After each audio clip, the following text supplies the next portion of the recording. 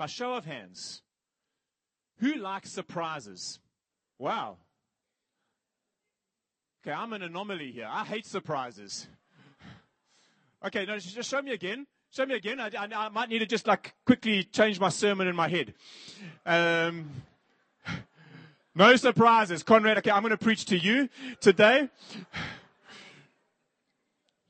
I was maybe 23 years old, 22 years old. I was in my prime. I know my wife still thinks I'm in my prime, but I was in my prime.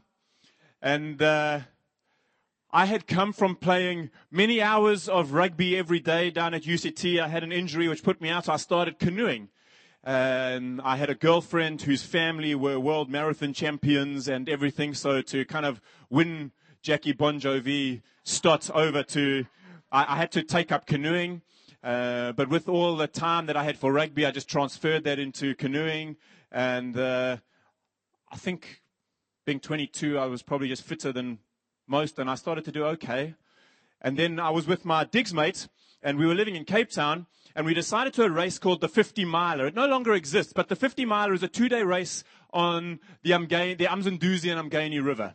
So it's kind of like, it's 2 days of the 3-day doozy. All the big shots would go to the race. It was kind of like a warm-up to the doozy, and everyone would check out where everybody is in their training, because it was about a month before the doozy in those days, or about 5 weeks before. And so really it was like your last real push before the race, before the big race, the doozy. And I was with my partner. We were 22, 23 years old.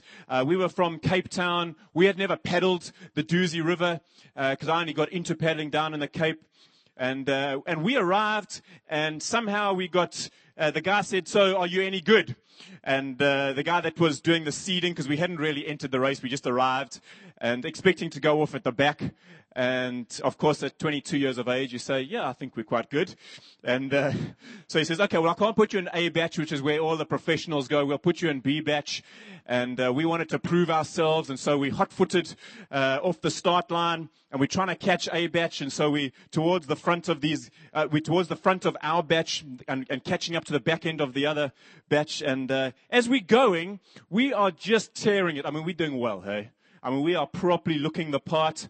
And next thing you know, we hear and see some bubbling water up ahead of us, and we think, "Oh, brilliant." I mean, we trained for rapids. I mean, this is, only in South Africa do you get into a little fiberglass boat into grade 5 categoried rapids. Everyone else goes in plastic kayaks and with safety features. We just go with a little fiberglass paddle and a fiberglass boat that falls over on its own when you're not even sitting in it. It's so unstable, and we're going to hit this thing. Next thing we know, we head over this waterfall called Ibis Point. For those of you that know Ibis Point, Aubrey is hosing himself right now because he knows what Ibis Point is. You don't shoot Ibis Point. It's a waterfall. We are novices to the river, not novices to paddling, although that experience would say we were novices to paddling too. Next thing, we're floating down the river, and we're looking back and going, "What the heck was that?" That was not a surprise I wanted to see in a little fiberglass boat when my life was at risk looking back. I think we all fall into the category of we like some surprises and don't like other surprises. We'd all like the surprise if 100K was put into our bank account. We don't like the surprise when the tax man says you owe 100K. I think surprises, whether we like them or not, is determined by who's the giver of the surprise and whether we trust them or not. And so often when we go through life, when we navigate the unknown or we navigate surprises, actually our determination on how we respond to them is this thing of, do I know the person? And is there any degree of control I have over that surprise and its outworking? And so today I want to talk to us about navigating surprises or navigating the unknown. Because every day, or let's put it this way, every week, every month, we come up against the unknown. We come up against a surprise, whether it be small or whether it be big. And we've got to know how to navigate it. And who we see as the orchestrator of that or who is in control of it will determine how we respond to it. See, the 25th of December, we woke up to a surprise, Jax and me. Some of you will know, many of you will know, the 24th, there was an accident. It would appear the op went well that night. But the 25th, we got a phone call. It was Not a surprise we wanted, because we knew that it was out of our control, so I had no control over it. And I had to make a decision as to whether I trusted the one that was in control, whether he could be in control or not. We're going to look at a man who has an encounter with Jesus, and he deals with something that's unknown. And Jesus' response and his interaction, their encounter, gives us some clues and gives us some handles on how we can encounter Jesus in a life that is full of surprises. Because I think humanity, on the whole, is not great at dealing with the unknown. We're not good at it. We allow it to get into our world. We allow it to disturb our peace. We allow it to, we allow surprises to raise emotions to the surface, and then we make decisions based out of emotion and not out of truth. And as we've been hearing over these encounters and Paul's message last week, which was so good, that actually our hope is hung upon truth.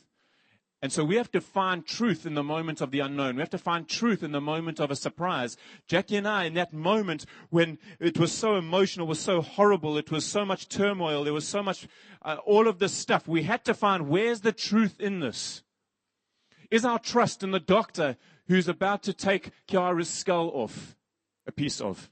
Where is our trust in this moment of the unknown, in this moment of surprise? We have to say, actually, the author and the perfecter, the creator, he is the one that is in control of this surprise. What the enemy meant for good, God can turn for the good. We have to determine in that moment whether we're going to respond like God is good or whether we were going to mistrust or distrust our God.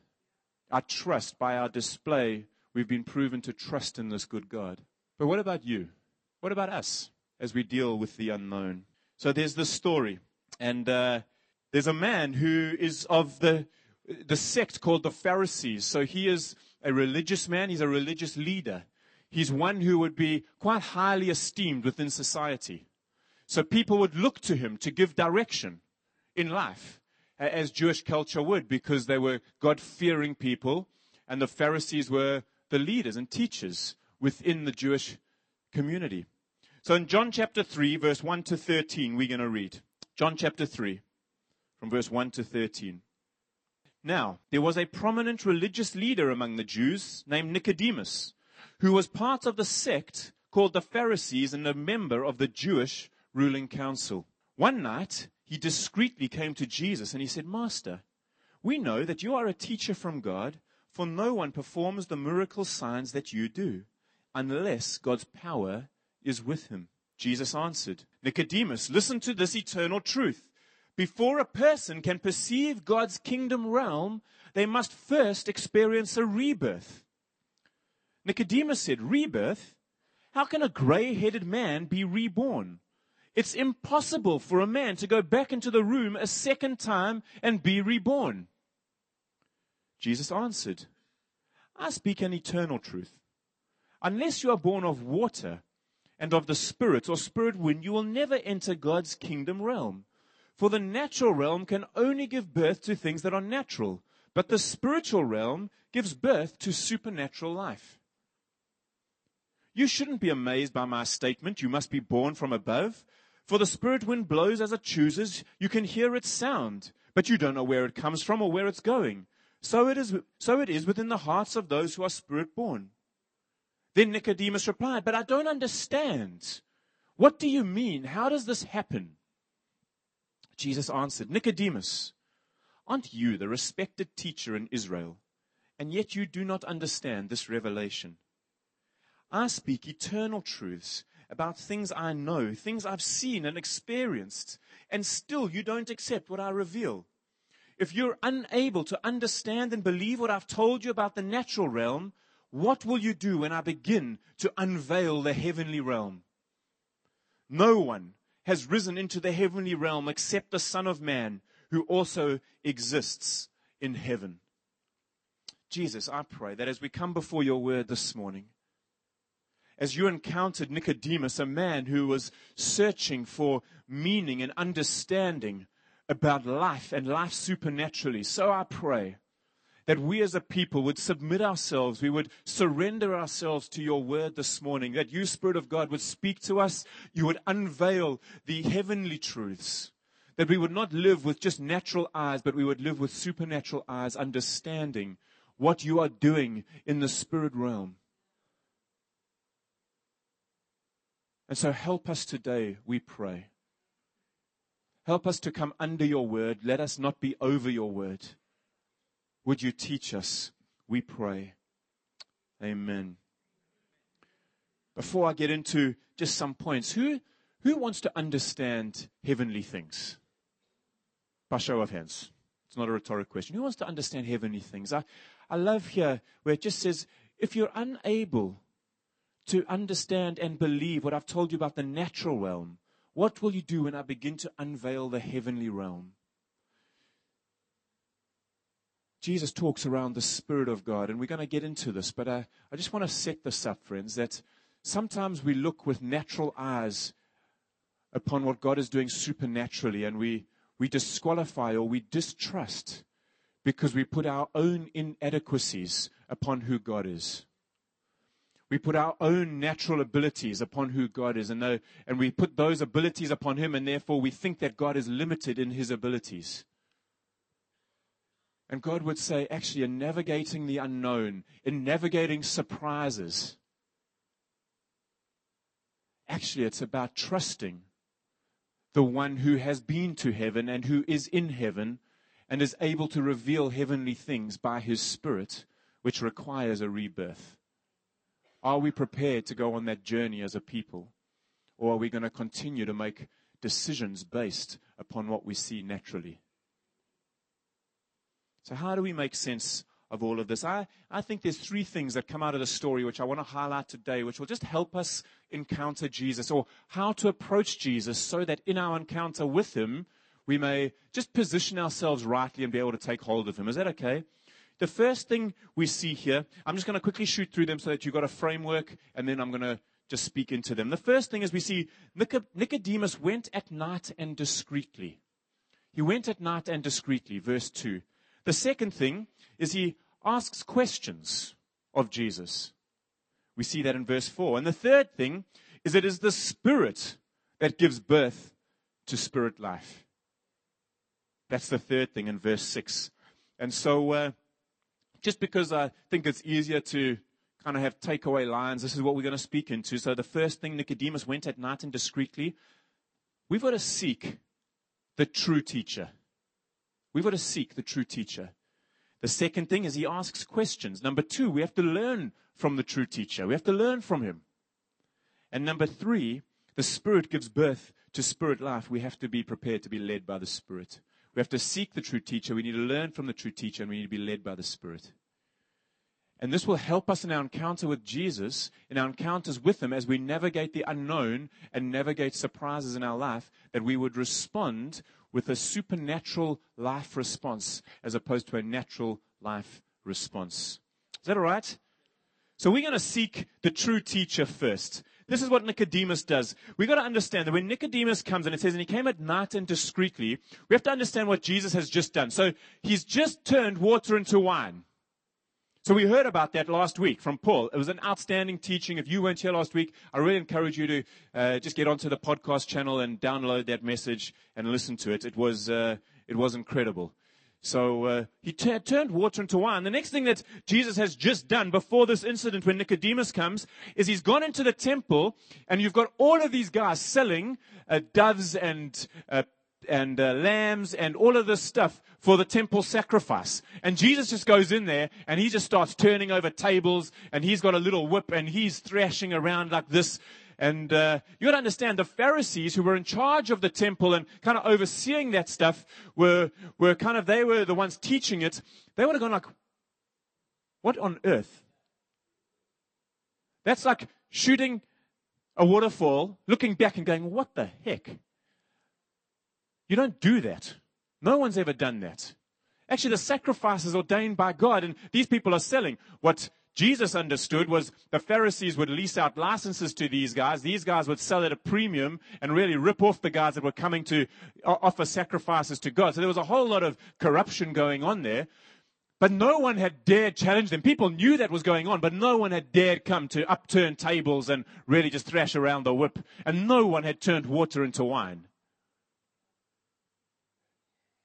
And the Pharisees were gathering together, and they weren't bothering to talk to Jesus. They were just getting together and saying, we need to kill this man. He's a threat to our future. Who is this guy? Who does he think he is? We're not even interested in what truth he may bring or may not bring. We are just so disgruntled and so offended by, actually, there's this circumstance, this person that's come in to challenge our status quo. How are we supposed to engage with him? We don't. And actually, there was just like this round table thinking, or what do they call it? Insular thinking or whatever. Just no one bothering to find out. But Nicodemus, a wise man, quietly at night and discreetly, just says, Jesus, I'm confused about a couple of things here. You're the one that's turned water into wine. I'm not going to sit with my Pharisee buddies and try and make an assessment of what you did. You're the guy that came into the temple and did all of that. No one's dared challenge us. I'm going to come to you at night and discreetly and ask you why you did that. And so we see that Nicodemus comes, and he comes to seek the true teacher. I love this, and I think we can learn in terms of how to encounter Jesus from this, because human psyche, human behavior tells us that this is not natural, what Nicodemus does. It's not natural. The natural thing is that we would talk and gossip. That's why the Bible says, do not gossip. Because God, being God, knows human behavior. And he knows that it's safer for us to do that. So I want to just give a little example, and it's very, very current. It happened on Tuesday night. We were at Grace Family Church in their facility, and it was unknown to all of us. And the worship team were busy practicing, getting their songs ready, and they were on a stage they were unfamiliar with instruments. They were some of them had, but equipment that was unfamiliar to them. And the sound guys were getting used to a different tech desk. I think sometimes we take for granted how much work goes into putting on something like this, that we're able to engage God and worship Him and do all of that quite freely. So I really do encourage you to thank the guys often, that their energy and their faith may be high for leading us. But I was in decision-making mode. And those that are close to me know that when I get into decision-making mode, if you don't need a decision made, just stay clear a little bit. Not because I try to be ugly, but I'm in decision-making mode. It's like, okay, I'm solution-driven, and we're going to do this thing. And there were about 50 decisions we were having to make, and sisterhood was coming on Wednesday night. It was coming whether we were ready or not. We had to change it was happening. And I heard Nix, who was leading, and the first song they were trying to practice, they were struggling a little bit. And me being in leadership mode kind of went down to the front, and I just said, all right, what's going on here? What's wrong? Nix, this is not sounding good. I think, actually, who's best to sing the song? And I just started going. And then just Paul and Nix, who were at the front there, just very graciously listened to me, waited me out. Then I kind of took a step back. I turned my back and started to walk up, and I heard Paul and Nix talk, and they were talking about, well, we're singing it in B. Maybe it should be an F sharp or F minor or something. And suddenly I realized, like, shucks, I don't even know what they're talking about. And now we're going to transpose it like this and change the keys to this. And I'm just like, my head hangs down. And all I could do was just text Nicole and text Paul and say, I'm so sorry. Because actually, I've just come in here like a bull in a china shop, and I've offered my opinion where actually it's none of my business or my expertise. Forget about whether it's my business or not. Actually, it's got nothing to do. My expertise are not based there. And actually, I've come with a statement, not a question.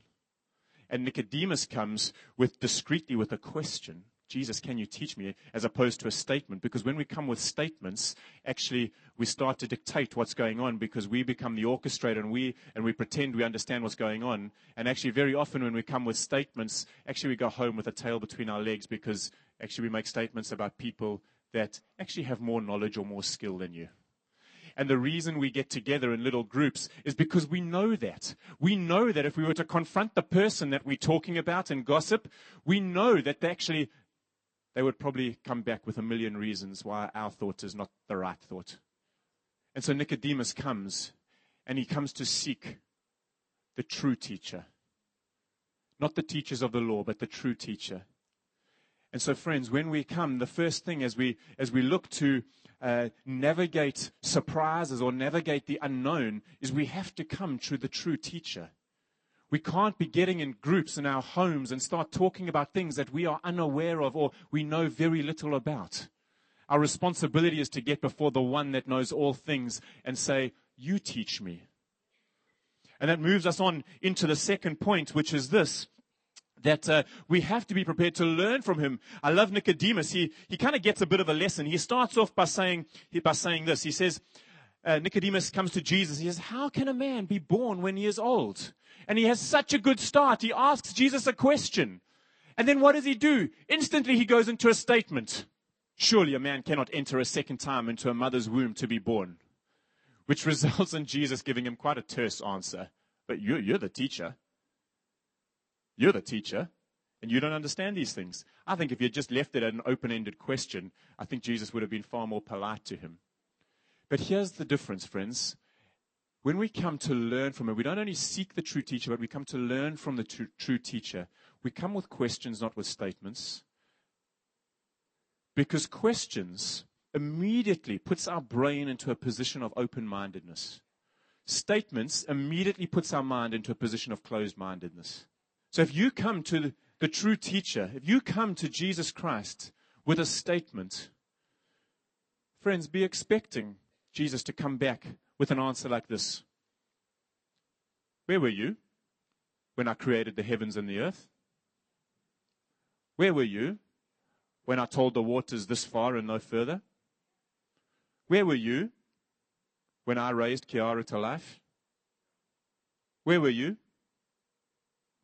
And we go with our tail between our legs. I have a little grid with which I deal with people. Because many times people come under the pretense of wanting to seek counsel, but actually they're not coming to seek counsel. They're coming to tell me their position, or they're coming to tell me a statement. And so I'll always have this grid when I'm helping you in your encounters with me, and likewise me with you. Is, are you learning in order to understand, or are you learning? Are you listening in order to understand, or are you listening in order to respond? Are you listening in order to understand, or are you listening in order to respond? And likewise, I want to treat people like that. So it's a two-way street. And the reason is this: when we listen to respond, we're in a monologue. We're not in a dialogue. It's not called conversation when we're listening to respond. But when we're listening to understand and to learn, then we're in a conversation. Then we're in relationship. And so Nicodemus asks this question, makes a statement, Jesus addresses him, and from then on, he just asks questions. He was a wise man.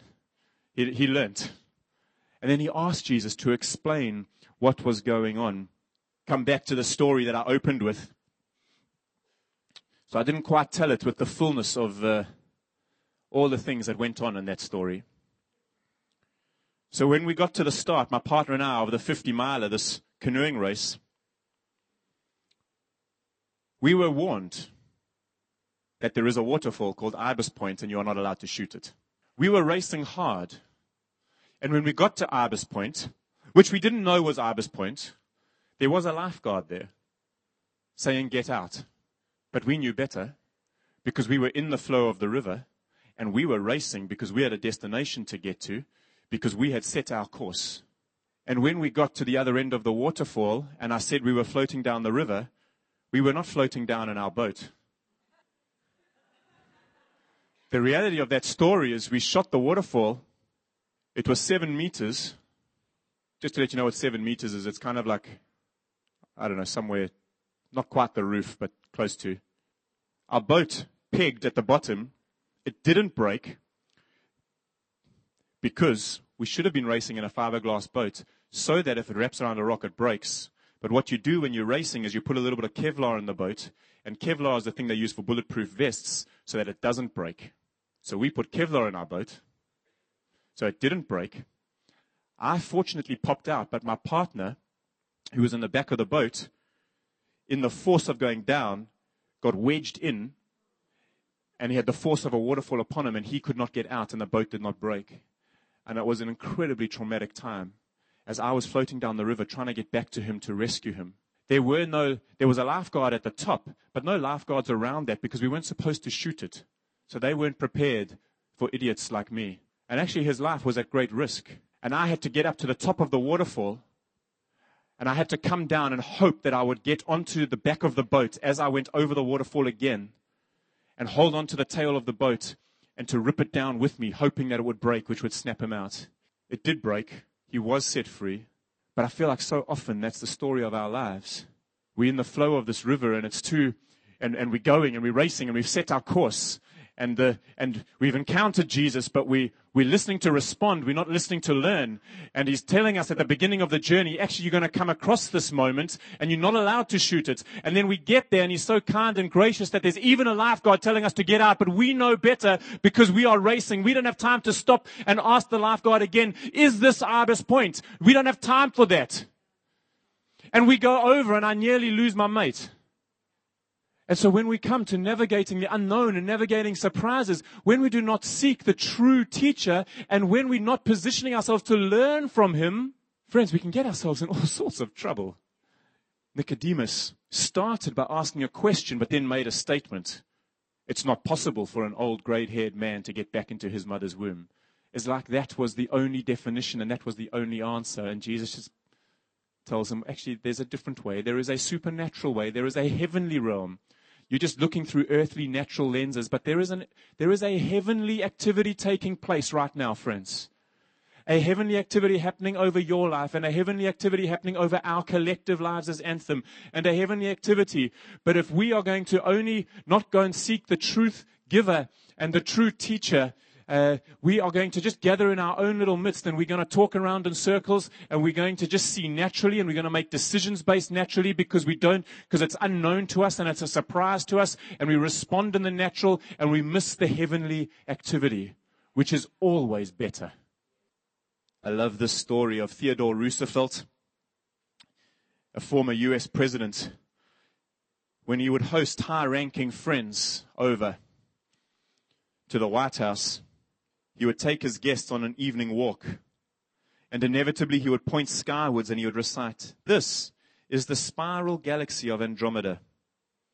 It is as large as our Milky Way. It is one of 100 million galaxies. It is 2.5 million light years away. It consists of 100 billion suns, many larger than our own sun." And then, following a brief silence, he would grin and he would say, "Now, I think we're small enough. Let's go in. Will we learn from the great I Am?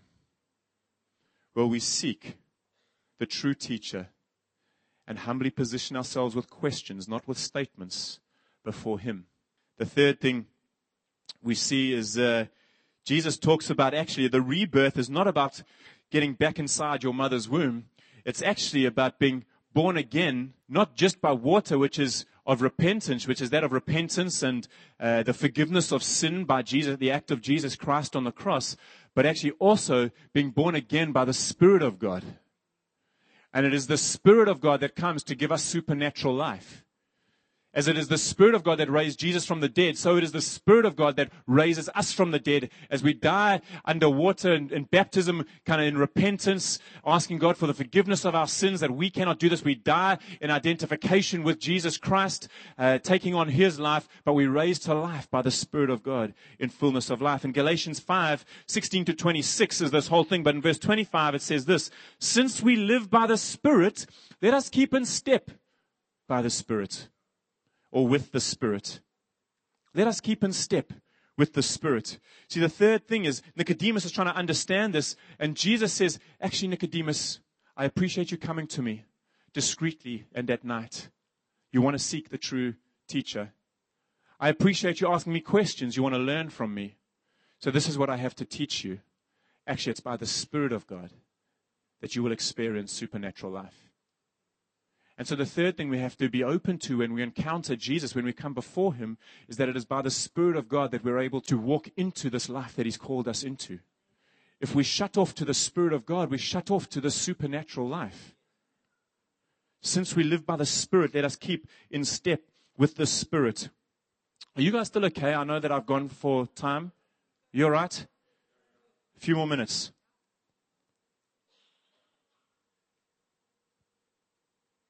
I remember Jackson and I were leading a small congregation on the south coast of KZN called South City. When we had the privilege of going there to take over, there were probably 80 people, maybe 100 people as part of the church. And we felt the Spirit of God say, you need to move. And you need to build a building that will seat 750 people. We were like, so this is the back end of 2008. Those of you that can remember that far back, that was October 2008 was when economy took a nosedive. November 2008, under the unction of the Spirit of God, we started a building campaign. That naturally does not work. We were asking 80 people to build an auditorium for 750 people. 9 times what we presently were. Statistics would say go 2 times what you presently are. But the Spirit of God was leading, and we were seeking Him, and we were trying to follow in His footsteps. In November, we launched the building campaign on the south coast. Economically, not the most affluent. January, we broke ground. July, we were in a paid-off, completed building having our first meeting with multiple hundreds of people. You see, when we keep in step with the Spirit of God, we get to see something of the supernatural life. When our encounters with Jesus are governed by the natural, are governed by gossip and roundtable conversation that exclude Him, or are governed by statements towards Jesus, or are governed by our natural eyes and not by the Spirit, then we disqualify ourselves, we block ourselves from the supernatural that God wants to lead us in. Because we are a people that have been put together for an eternal reality that we get to live while on earth and ongoingly. Superstar Wayne Gretzky, ice hockey player. Some of you might know his name, some of you may not. It doesn't matter if you don't know ice hockey or Wayne Gretzky. What matters is his comment. He holds more ice hockey records than anyone in the history of the sport.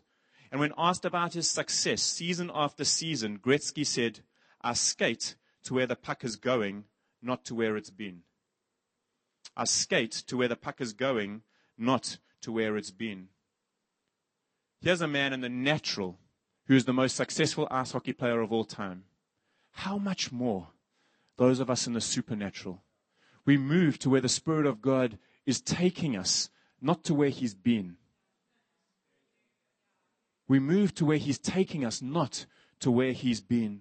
And so I want to just take a few minutes, because I know that some of you have not been able to make our prayer meetings on a Wednesday morning for work reasons, school runs, all of that stuff. And some of you have not been able to make our public meetings that we've had on a Wednesday evening, where I've got to share something of just where we feel God's leading us.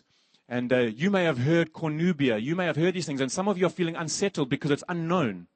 Some of you may have felt like, whoa, I wasn't part of this whole progress. And suddenly last week, Richard stood up here and made an announcement that we're having a special general meeting talking about the selling of this building going Cornubia. And for you, it was like, surprise! And depending on whether you trust me or not, determined whether it was a good surprise or not a good surprise. But I want to tell you that actually as we process this, We've been going, personally, I've been on a 4-year journey with God. And now I know that you haven't been on a 4-year journey. And I want to give you the benefit of being able to come on that journey. As an eldership team, it's been 2 years. And then we were able to share it with our leaders last year, October. And then the whole plan was to be able to speak around it at the Anthem Summit, which got taken out of our hands. So strategically, my strategic brain says, God, you've taken the natural order of things, the way I would like to present it, or you've taken it out of my hands. But now we've got some time pressures around Cornubia land and all of that kind of stuff. And all I've got to do is say, actually, God, I trust you. Surprise. I trust you. And I'm going to come with questions, not with statements, because I don't know all the answers and I don't want to put statements on, because actually you know far more than I do. And I want to be carrying on being led by the Spirit of God, not with natural eyes, because naturally I think, heck, we've been here 47 years. We've got guys coming from the Bluff and Hillcrest. Are they going to go the extra 6 to 8 minutes that it takes to get there? That's all it takes, by the way. We have tested. We don't understand all of this. You've given us a surprise. It's unknown to us. But actually, we're going to come together and ask questions. And so really what I want to invite you in today is to say, don't make statements, friends, with that which you don't know. But come in and ask questions alongside us of what God is doing. Come in and ask questions. Because there's some questions that I do know the answer to, and there's some questions I don't know the answer to, but I am asking them. And I'm asking them of God. And we want to go on this journey because we believe that the Spirit of God is leading us to lead the way, certainly in this city, if not this nation, to be one of the churches that understands and reflects what a reconciled community looks like. And so positionally, we have to move. Because we are disqualifying most people that do not have a car. Because it's 2 taxi stops to get here. And we're saying, God, we can preach reconciliation till we're blue in the face, but until it actually has a practical landing point where actually it becomes accessible for people to be able to become part of us. And then we look at, and then we're asking God as an eldership team, and we say, God, okay, if you're stirring us, you brought a word at the 133 conference 3 years ago, you're going to be unseated, to be reseated. Remember that? I know there's many of you that have joined Anthem since that time, but this prophetic word, God has been preparing us. It's not new. This is not so much surprise if our ears have been attuned to what God has been saying and whether the Spirit has been leading. You're going to be unseated to be reseated. Oh, shucks, what does that look like? And as we look and we've explored land, and then we found ourselves in Cornubia, where the next major development of Durban and group of people are going to be, and we were within 5 minutes of Waterloo and of Phoenix and of Mount Edgecombe and Umhlanga, you start to think, wow, God, maybe there's this strategic genius in God. And actually I can trust you. Even though we're singing this song, I trust you, therefore I don't need to understand in the New Wine song. I trust you, therefore I don't need to understand. Because you have always led this community of people for 118 years. You led us to this point. You lead us through this point as long as our ears are attuned to what the Spirit of God is saying. And what I want to say to us, friends, this is not a leadership or a visionary moment. We'll have that on the 14th of April. We're going to have a Vision Sunday. But what I want to say to you, just as a shepherd amongst us, is to say this. I invite you in. Be a question asker, not a statement giver. Be a question asker. But this is what it requires of you. At nighttime, discreetly, getting before the true teacher. At nighttime, when you prefer to be in front of the TV. At nighttime, when you prefer to be reading a book. At nighttime, when you would be preferred to do anything else other than coming before Jesus and asking him questions. See, many of us want to have opinions on our future, but we're not seeking the true teacher. And we're not prepared to do it. We want to do it in broad daylight and on a public platform like social media. When actually Jesus says, come away with me. Just ask me privately and discreetly and I can teach you. Will you seek the true teacher? Will you learn from him? Will you ask him questions as opposed to making statements? And then thirdly, will you be led by the Spirit of God? Walk in step with the Spirit. Because he's been preparing us and he has a great future for us and we want everybody to come along on this journey. And there's many unanswered questions and there's many answered questions. And I stand as a shepherd giving myself to you. You've got questions around a potential move to Cornubia. Come and ask. I will not turn you away. And nor will any of the elders who've been processing this for many, many years. 18 months to 2 years. But we do feel that the time is right in God to be moving. Let's stand together.